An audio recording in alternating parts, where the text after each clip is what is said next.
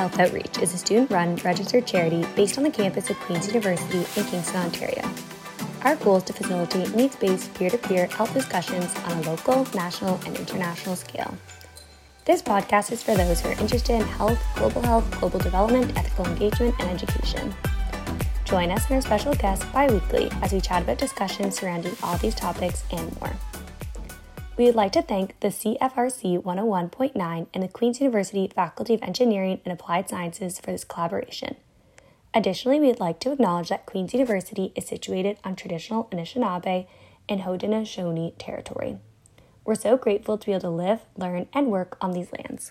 Hey everyone, welcome back to QHO on Air, and welcome to episode 4 of the podcast. It's your host, Kate, and today I'm joined with 2 very special guests. First, I had the pleasure of speaking with Amber Stratton, one of the founders and owners of the health and wellness empire, Pure in Ottawa. Amber is one of the strong women behind Pure Yoga and Pure Kitchen, and I've been seriously fangirling over her since I was in high school. Amber uses movement and good food to connect with her soul, and her outlook on life is super inspiring. Amber and I chat about her experiences as an entrepreneur, the mind-body connection, and the power of movement. In the second half of the episode, I chat with my good friend and past QHO member, Liz Stanton. Liz found her passion for global health as a peer educator on the Guyana Initiative. Currently, Liz is pursuing her master's in global health at McMaster University. Liz's energy is seriously contagious, and we have such a fun conversation. I had so much fun recording this episode with these 2 hardworking and ambitious women.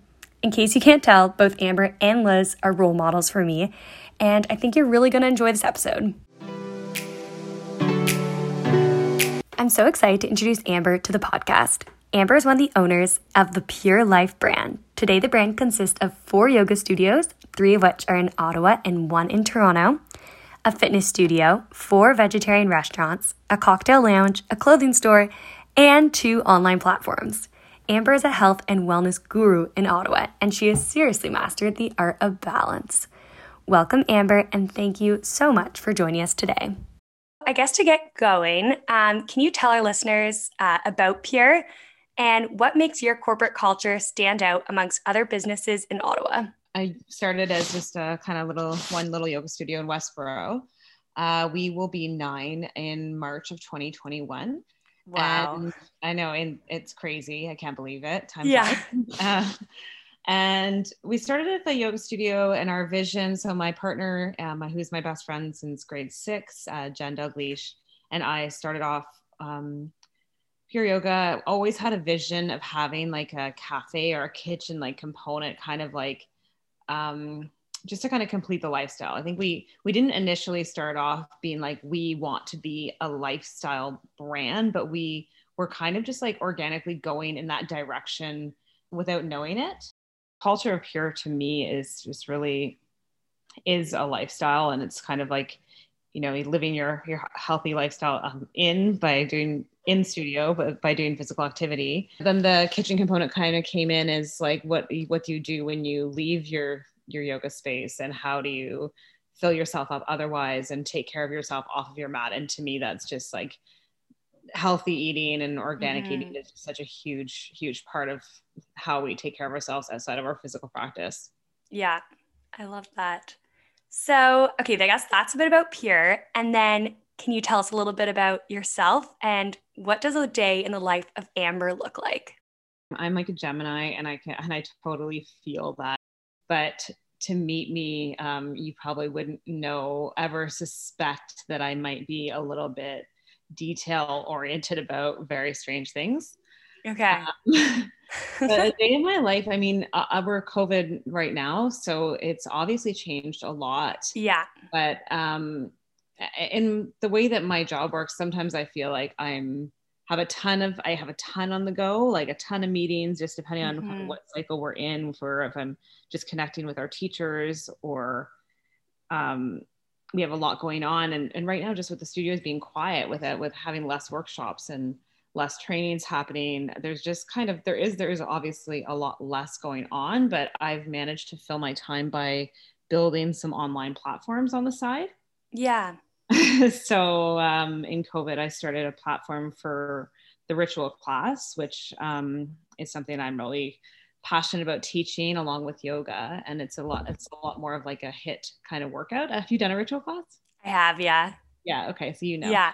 but, so I actually, just had to learn during COVID how to do all of those things. So you might be surprised to know that I am the video editor, I am the recorder, I am wow. the features, I am the you content. do it all.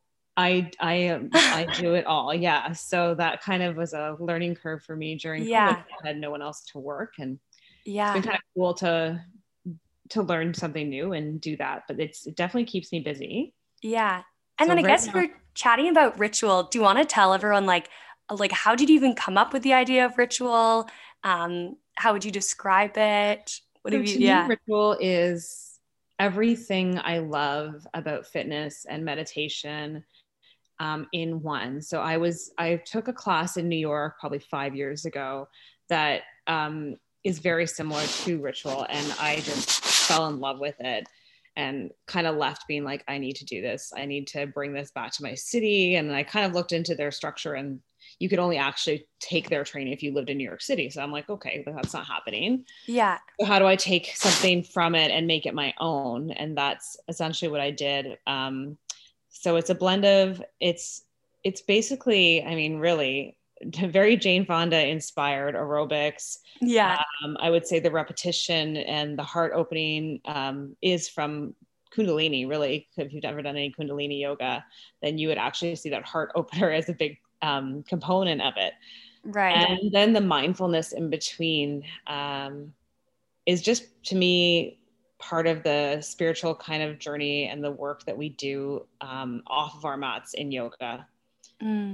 So I love the combination of it. It's, like I said, everything that I love about fitness and meditation and yoga. And I'm just so fascinated by the power of our thoughts and setting affirmation and intention and visualization and just like manifesting.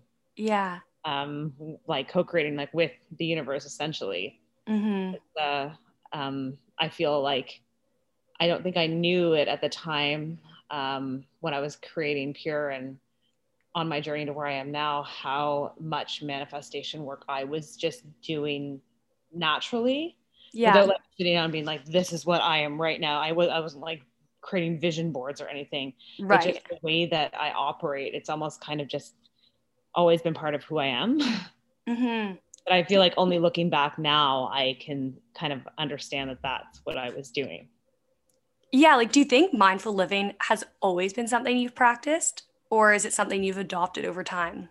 My mom is a healer, so that's like a very vague term, and it's, but it's, I definitely grew up in a spiritual home, and from a very young age, for some reason, I was very, very fascinated by, I'll say, like figuring out like what's wrong with me? Like, I just wanted to know always more about myself, and kind of started doing this work in my late teens. Interestingly enough, like I remember getting like a self-help book, just like, and going through and doing the journaling part, and kind of just kind of uncovering those dark places that we all have. And I just was always very fascinated by it. And I still am, like, just everything around me. When I look at a thing, it's not the thing, it's like watching how you react and understanding your patterns and your triggers and what the real underlying cause of them is.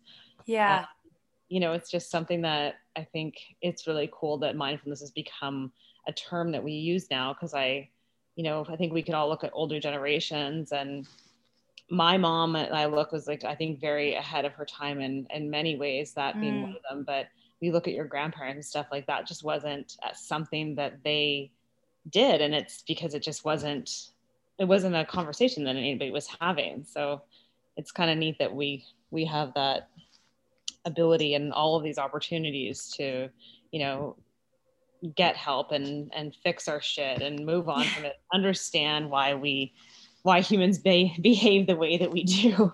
Yeah, no, for sure. And do you think, like, So did you discover yoga kind of at that same time, like in your late teens when you started doing some of this like journaling and meditation practice, or what I brought you to definitely yoga? went to yoga for the physical practice. Okay. I can say that for sure. I was, Yeah. probably like a lot of young girls, like struggling with body image and Mm-hmm. like, eating disorder and Yeah. a lot of stuff around that for me. And I was going to yoga. I was going to Bikram because that was kind of what everyone did then. It was like super Right. fucking Like sick hot. hot yoga on like Yeah, and just steroids. like kind of like hell. Like, and it was 90 minutes, which was incredibly hard for me to Did you do pay. this in Ottawa? Did they had Bikram yoga? Yeah. Oh yeah, yeah, yeah. But and it's like I hated it, but I was leaving feeling so amazing, and that's what Mm, kept me going back. yeah. Yeah, and then I ended up in my teacher training, I think when I was 26. So Okay. kind And of do you one of the think first things I finished. love I that. Do you think like your relationship with physical activity has changed over time? Because I guess like you've been active your whole life and you've been doing yoga for so long. But yeah, do you think like even your relationship with It's yoga has changed? definitely changed. It's like I move my body to feel just to feel good on an Mm-hmm. emotional level more than anything. Like I'm not doing the things that I probably did in my early 20s where I was just like trying to do as many crunches as possible, like Yeah. almost like training for a way to look as opposed to a way to feel. Yeah. So like my whole mentality around in that aspect of my life around like food and exercise and diet, I'm so grateful that I was able to heal from that because it can be a Mm-hmm. really dark place to spend time and energy. Yeah. And it's almost like when you're in it, it's like almost being obsessive with like being healthy, but in a Mhm. way, like now that you're not obsessive and you do it because it feels good and just because you enjoy it, like that's so much more of like a healthier like outlook and perspective. Yeah, and it takes time to get there. And I like Mm-hmm. anyone who's listening who's struggling with anyone like that, like it is possible to truly heal from it. Because I Mm-hmm. often people say like, oh, if you have an eating disorder, this whatever, it's always going to be part of you, and I don't believe that to be true at all. Mm. Was there something, do you think, like specifically for like your journey and like healing, was there something that really like helped you kind of like climb out of it? Or is it just time or like how? Um, Yeah. I think the moment that I realized I could eat like 3 healthy meals in a day and Yeah. exercise and like it's just like and not get fat. I'll just say it like it is Yeah. what it was at that time. Honestly. Was really and it seems ridiculous, but it's like when you make something your enemy, like it stays your enemy. And Mm-hmm. it's So just almost just like becoming a friend with like, and yeah, doing exercise, like you're saying, like you almost like hated the 90 minutes of the Bikram. And it's almost like, wait a sec, like I can do exercise and enjoy it. And I can eat yeah, food and actually like enjoy it. exactly. It's like you have to heal like that relationship, because it's a beautiful thing. It's a big part of my life. Like my favorite thing to do is go out and have great food with my friends. Like, Literally same. I know, yeah, especially during COVID, I was laughing. I was like, I think I've exercised a lot and I've eaten a lot of good food. yeah, right. For sure. So, yeah, I guess also just like that connection between like the mind body connection and how mental and physical health are so intertwined. And I feel Mhm. like that's also like a conversation that people are only just starting to talk about now. It's so interesting because I we treat our minds and our bodies like two separate entities often. Like we treat our brain for anxiety, and then we treat Mm-hmm. our bot like we literally in Western culture for the most part separate them as if they're separate. Yeah. But like if you use weird examples, like you say to someone like, have you ever had a knot in your stomach? Mm-hmm. Something happens and you receive the information and then you physically feel it in your body. Yeah. So it's like sometimes when you give people or like when you cry, like that is a response to an emotion, like a physical response. So it's Mm-hmm. I mean, I definitely believe that we energetically hold things in our bodies. And there are so many different ways to clear it out. And for me, like ritual is huge, and we use like movement, sound, sweat, music, and just, it's like a really cool little journey. But there's so many ways to release emotion, and it doesn't need to be through words all the time for everybody. I love that. Paying attention to how you feel when you do certain things, and just starting to understand and connect to what an outlet is for you. Because for me, like, meditation can be moving as well. It doesn't have to be seated, Right. Okay, do you have a mantra, or like is there something you like, even just like a phrase or something that like you repeat to yourself? Right now specifically, Yeah. I'm just working with just being a conscious creator and designing a beautiful life is what I'm working with. So in my ritual practice, like, I am just always reminding myself that I am a creator, and I am creating. I always have something that I'm doing next. It's just the way that I am. And Yeah.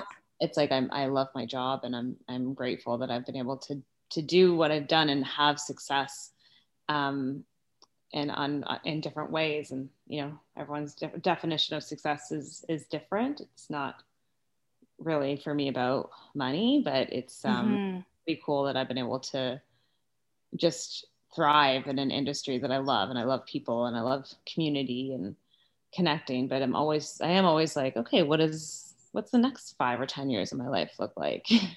Right. So I'm creating right now. I've just launched I started my Instagram, and I'm working on my website to start a business mentorship and coaching program that I'll launch in 2021. That's so cool. So I guess like, yeah, even for like business, you don't necessarily like, it's not like you have like a background per se, like in like business school or business training. Right. No. Like you and Jen just kind of like jumped in that together and like learned as you went. Yeah, I learned as I went. I learned a lot. Yeah. We have another partner, and he's a very dear friend of mine, and has been an extraordinary like business mentor for me. Yeah. Along the way. He's a very successful, I will call him like a serial entrepreneur. My husband is also an entrepreneur, and my mom. Like, I've just been like surrounded by these like forces. Yeah. So I've definitely had mentorship all along the way, but learned a lot. But no, I have a grade 12 education. Yeah. And some yoga and a bunch of yoga teacher training. That's about Yeah. it. But at the end of the day, like I honestly think that just goes to show that like we can learn like in so many different ways. And even just like you're saying, like through COVID, like learning, oh yeah, I also edit this and I do that, just like through experience and like creativity and exploration. Absolutely. It's like I always say this, like, you can learn anything. Like, you can memorize stuff, you can learn how to do it. It's like the scary part of opening a business is not that I don't know how to balance my books. That's why I hire an accountant. Yeah. The scary part is the same for everybody. It's doing it. It's like putting yourself out there. It's risking like a lot. It's risking investment, it's risking money, it's risking time. That's the part that's hard. The other stuff you learn. You always just outsource what you don't. Like I said, like, I'm not an expert in accounting, so why would I risk messing up my books? You hire someone. No, honestly, like your time and energy, when you know that like what you're good at is like that community part and the physical activity part and like the creativity. Yeah, and the passion, like that's just like for anyone who's winding, like your passion's always going to shine through, and like nobody can replace that. Yeah. And then I guess, sorry, it's just popped in my head, but so you and Jen met in grade 6, you said. Yeah. And then is this something that you guys would like joke around with like in your early 20s and like, or like late teens, like, oh, we should open like a yoga studio together? Or like, how long did you think about it before you actually just like took the risk? I mean, we were kind of like, we were never really planning. Like I wasn't someone who was always so set on figuring out what I was going to do. Like I kind of knew I got that like I'd figure out eventually, but I definitely spent my time in my 20s traveling, partying, like just living very carefree. And I only really started probably when I was honestly like 28. I was like, shit, like, what am I going to do? Getting close to 30. Yeah. Like, I was like, maybe I should start thinking about like, what am I going to do with my life here? And I was living in Australia at the time, and I was teaching there yoga, and I'd been teaching for a few years before I left for Australia. And Mm-hmm. and Jen was living in Victoria, and I messaged and said, why don't we move back to Ottawa and open a yoga studio? And she was like, okay. You know? And when I got home and I talked to my friend, who's also now my business partner, and Yeah. he like, I'm interested. And I was like, okay, like, so, and he was our first, he's a partner, so I won't call him an investor, but he invested in In us Pure. as people, essentially, is what you're doing. You're Yeah. taking on someone that you believe is gonna do something great. So yeah, we Yeah. never really were, we did have a little store when we were in grade 6, like where we made like, you know what Fimo is? No. Like, Fimo is almost like Play-Doh and you cook it. So we made like Fimo and like some plastic like jewelry. Yeah. We like made a sign and we like set up our business. And I grew up in Manotick, and I had like Yeah. like an old farmhouse, and we had like a barn. So we like set up in the barn, and we just like literally sat there and waited for people to come into our store. Nobody came, but Oh my goodness. That was yeah. just And then we foreshadowing went the down to fact like, you're gonna be yeah, business owners. we went down to the local like fashion store, and we Yeah. went in, like so confidently to the woman. We're like, listen, like we want to sell you our jewelry. And it was in like a shoe, like a Converse box or something. And I'm just looking back, like she must have just thought it was the cutest thing ever. But she was like, so it was like some of the stuff was like burnt. Like it wasn't that. Oh my gosh, that's awesome. It looked like kids made it. Yeah, And which then they did. yeah, they did. Then she let us, God bless her, she let us sell it at their No. like a sidewalk sale. So she Yeah. let us set a table up. Wow. It was our first journey. That's great. That's how it all started. That's awesome. Yeah. Honestly, though, I love how you even said like you're carefree in your 20s, like 28, we're like, you know what, maybe I'll start now. And just showing, like, I feel like even for me, like I'm graduating this year, and I feel like I often feel like, oh my gosh, like I need to have my life figured out. Like I need to have my 5-year plan, like where am I going to be living? But honestly, like I feel like I needed that, just like a reminder, like everything ends up working out. Yeah. Even when I went to Australia, I was 28, and I felt like, you know what, before I left, I was bartending, I was making really good money, I was teaching a bunch. Yeah. And I had the sense then, which I'm so grateful, that I was like, and I went with my boyfriend at the time, and he was like, do you want to go? Like he wanted to go do his teacher's college there. And I was like, and I had this sense at the time to say like, okay, right now I'm 28, but then I'm like, I know I'm going to look back if I don't go and say to myself, fuck, Amber, you were only 28. Yeah. Like, why did you not do that? Honestly. Like, oh my gosh, there's so much time, and I feel like there's so much, maybe more pressure. Like I'm so happy that for whatever reason my parents never had that pressure on me. Yeah. And just like everybody like figures it out in their own time. And when I was ready, I was obviously ready. Like I went literally 0 to 100. I was like, okay, let's fucking do this. Like exactly. Honestly, like all or nothing. Yeah. And I feel like you just like listen to your gut, eh? Like, yeah. And it takes time to figure things out. It's like like, why are we so impatient with ourselves? Like, and that everyone's journey is like slightly different too. So you don't need to compare and be like, oh, my friend Sally, she's also 28 and she's doing this with her life. Like, for sure. And no point comparing. Like, I also just really believe that if you're working towards like a passion project, like there's just other stuff that kind of needs to be sorted out before, like on a personal level, like just like getting through your own, like doing your own inner work first so that you can truly shine in whatever it is that you're putting your energy to in. Because then sometimes you'll try to do it the other way around, and people can end up really miserable and just getting caught up in what other people are doing in competition and looking outside of their own lanes and letting other people pull them away from what's important. Does that make sense? Yeah. Like, no, for sure. Like you have to just like stay with your vision and just trust, and also believe there's room for other people.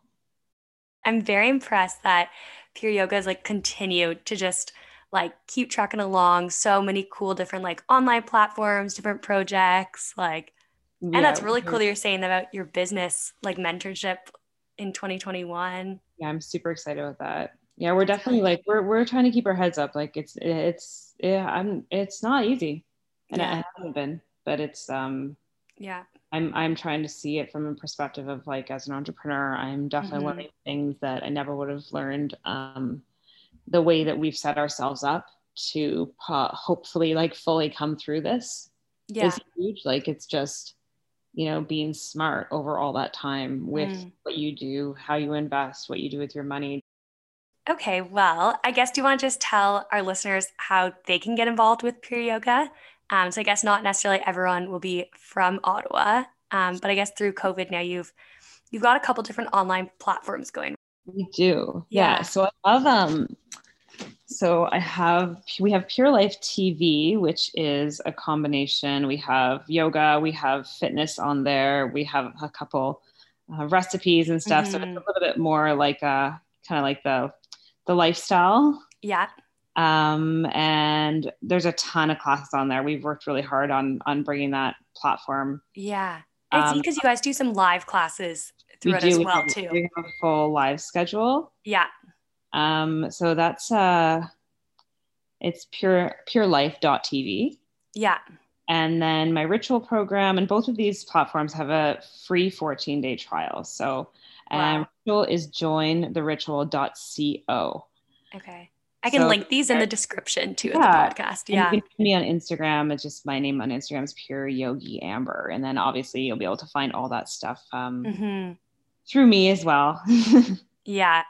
I can attest that the yoga and ritual are life-changing. Sounds so cheesy, but it's gotten me through, trust me. Honestly though. And yeah, I find like just like when there's so much from the outside and from the news and everything in the world and everything outside feels so chaotic. It's so important just to like recenter yourself, like take a breath.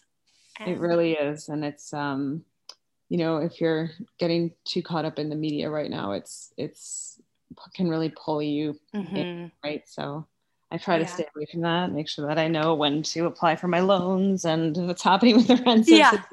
Other than that, I'm just washing my hands, wearing my mask and chilling as much as I can. Honestly, I totally support that.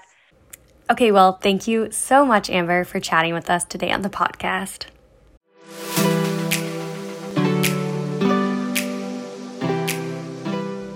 And we're back. I'm now honored to introduce Liz Stannon to the podcast. On a side note, Liz is a yogi herself and used to work at Pure Kitchen in Ottawa, so it felt super suiting for her and Amber to be in the same episode. Liz graduated from Queen's University in the spring of 2020 with a Bachelor of Science with specialization in kinesiology.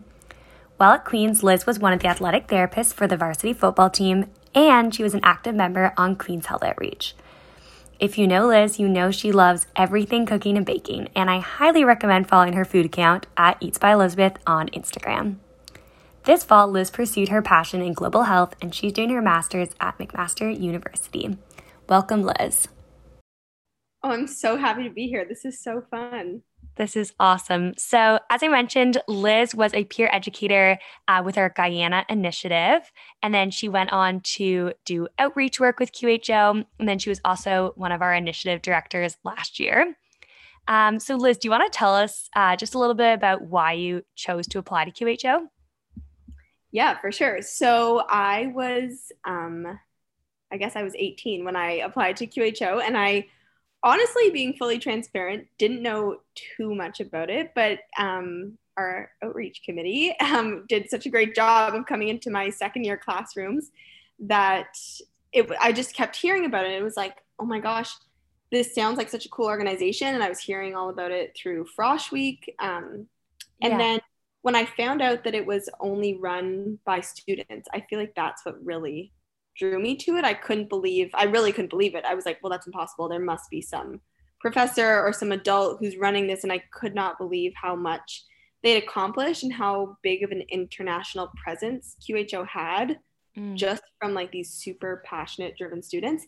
And then once I started researching QHO, I was like, okay, well, I will be crushed if I don't get this position. So I feel like I put my heart and soul into my application and the group interview, and so I guess I was really just drawn to it from hearing about it in classes and then just doing my own personal research. And I was like, wow, this literally sounds amazing. Yeah, that's awesome. So yeah, you were chosen as one of the Guyana peer educators. Do you want to tell our listeners a little bit about where in Guyana you went and like the community that you worked in during your initiative? Yeah, for sure. I ended up going to East Berbice quarantine, which is kind of, I feel like that's like an interesting word right now, but East Berbice quarantine. And I was there. That's more of like the rural part of Guyana, whereas the other 4 peer educators were in Georgetown, which is the capital of Guyana. So we definitely had very different experiences. And we would go from anywhere from like 3 different schools a day to 5 or 6 different schools every day. And in Guyana, you take taxis everywhere. So you like put your thumb up if you're going far and your thumb down if you're going somewhere close. And we would take, just like on the side of the road, you like would go from one school to the next.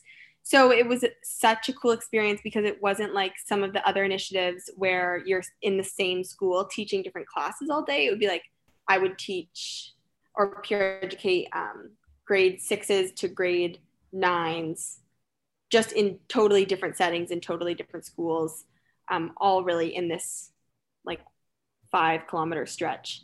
Wow. So you got to reach like so many different students in the community. Yeah, which was super, super cool. And it was also very interesting. We got to teach at the Berbice Islamic School, which was a pretty interesting experience because it's not only that we were teaching at different schools, but with different religions and different traditions, which we definitely had to alter the curriculum based on those needs, which I think really fed into the like needs-based education because different schools needed different things from us, which was really interesting seeing that firsthand once we actually got there and got to speak with the headmasters and ask them what they were really looking for their students. Right. And did you find like that would mean like different schools would want you educating on different topics, or is it more just like the way in which you like interacted with the topic would be different? Yeah, for sure. I think that probably your first point, that different schools want us teaching different things. So some of the classrooms that we were in with what we would call grade 7 and 8, they would want us to focus more on like cyberbullying or peer pressure, whereas some of the older, like the schools we'd be in where we were with the older classrooms, they'd want more like sexual education and talk about STIs and HIV AIDS. And then with little like grade 6s, it was kind of just more fun and talking about like normalizing. They loved the penis and the vagina game and like, saying those words as loud we as had to like scream the words. Yes. Oh, so my goodness. That was pretty interesting, just being able to cover it made for quite a lot of work with lesson planning, but it was interesting. Sure. In a day, I got to cover so many different topics. Yeah. Do you have a favorite memory from Initiative? I know you probably have a lot, but is there anything that sticks out in your mind? I could go on forever talking about favorite moments, but I guess since we're talking about the classrooms and with the students, one of my favorite and one of my hardest moments was this one classroom. They were what we would consider grade 7s. I was with my teaching partner, Delaney, and we adored this class. They were just the best, and they would get so excited to see us. Like, I've never seen kids more excited to learn about like peer pressure and social situations. Right. And they were just everything we learned. Everything we would talk about and discuss. They would compete, put their hands up in the air, and that was every Monday and Thursday, and that was pretty much a highlight. And then on our last day, each and every single one of them coming up and just saying like how much they enjoyed and how much they looked forward to seeing QHO all year, and they couldn't believe that we were the ones that they got. It was just like so special, and they all wrote us cards, and I still have all of them, and little notes and pictures. Yeah. And they tell us like how much they loved the question box, and I don't know, it was just that one class, like the energy. If I was ever tired going there, I would leave with like so much energy, because it was like, okay, look at all these 12 to 13-year-olds who want to ask questions and are active listeners and, want to make a difference. And, if they're teaching their siblings about proper sex education or why mental health matters so much and these concepts that they didn't know before, and they're so excited about it. That was just like unbelievable. They were at the school called JC, and they were my 7D class, and I love them. Oh, that's amazing. So do you think, like, did QHO change your perspective on global health? Oh, 100%. 100%. And I think a lot of people feel this way before joining QHO. There's this huge misconception that people in the global south, not even just the global south, but in communities where access to health education isn't necessarily on a list of priorities, you just think that they're worse off, or that like this concept of they. I've talked like us versus them as well too. Yeah, totally. It's like you think of this divide in your head, which I think once I got there, I was like, okay, why did I ever think that? Because it's kind of like everyone, they're all humans, like we're all experiencing this life together. And it's like, why did I have these preconceptions in my head? And they have I shouldn't say like these cultures that QHO goes to, and that I was so fortunate enough to experience in Guyana. All the people in this East Berbice quarantine community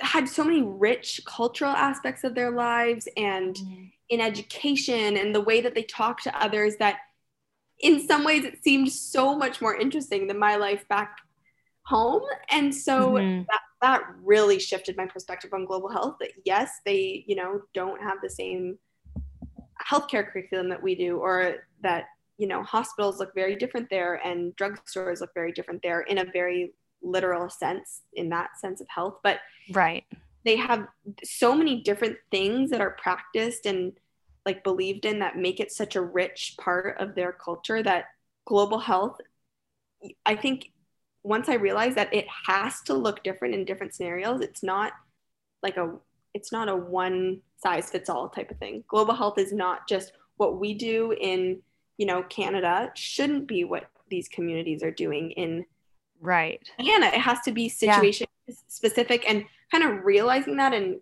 coming to that discovering that and being initiative was huge. And that totally changed my perspective on health. And I know that I've talked to Kate about this before, that it's easy to get a little bit frustrated when you get back from initiative, when people are like, oh, you did such great charity work. It's like, you don't understand. Like, I'm not doing this charity work. It's like, I'm engaging these young adolescents in these really interesting topics. I'm not doing them charity work. We're like, the snowball effect of getting the conversation, like reducing stigma. And so I know that was a long ramble to answer that question, but yes, in short, it totally changed my perspective on global. No, I really appreciate that answer. That was really good. Okay, well, I guess now we can chat a bit about, because you are pursuing a master's in global health. So do you think QHO kind of like helped like move you in that direction? And like, what are you learning right now in your master's of global health? Yes. So I am doing my MSc at McMaster in their global health program, which 100 and 1000% was influenced by QHO. I learned about this program through people who had pursued it from like previous years at QHO, and just like word of mouth in this organization. And I feel like I went into Queen's. I did my BSc in kinesiology. Yeah. And I was like, I'm going to go to Queen's, and I'm going to go to med school, and I'm going to be a pediatric physician. Yeah. And then with QHO, I totally changed my perspective. And this MSc is so interesting because it's very different than I thought it would be, in the sense that we talk a lot more about like the nitty gritty things about global health and, governments and regulations and the barriers that exist and why funding is such a huge issue. And we talk a lot about, post-colonial influences that have to be avoided and we have to constantly as a society, you know, just we talk a lot in this master's about the North versus the South, the global North versus the global South.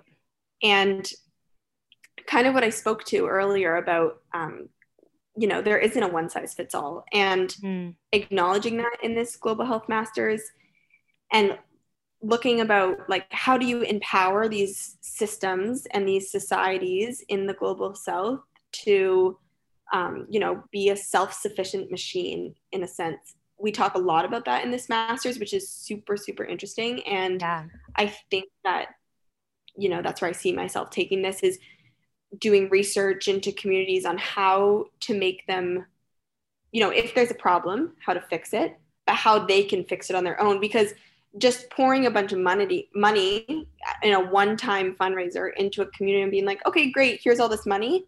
It's like, well, if they've seen this much money before, how do you think they're going to handle, you know, allocation of funds and distributing resources where they need to be distributed? It's like, no, you have to go in and create these systems that hopefully will, you know, be sustainable in the long term, which I know that's what QHO constantly strives to do, is to make things sustainable and not just going into a community, teaching a lesson and then leaving. It's like giving them the tools they need to succeed in the long term, which we kind of just talk on in a deeper level really in this master's program.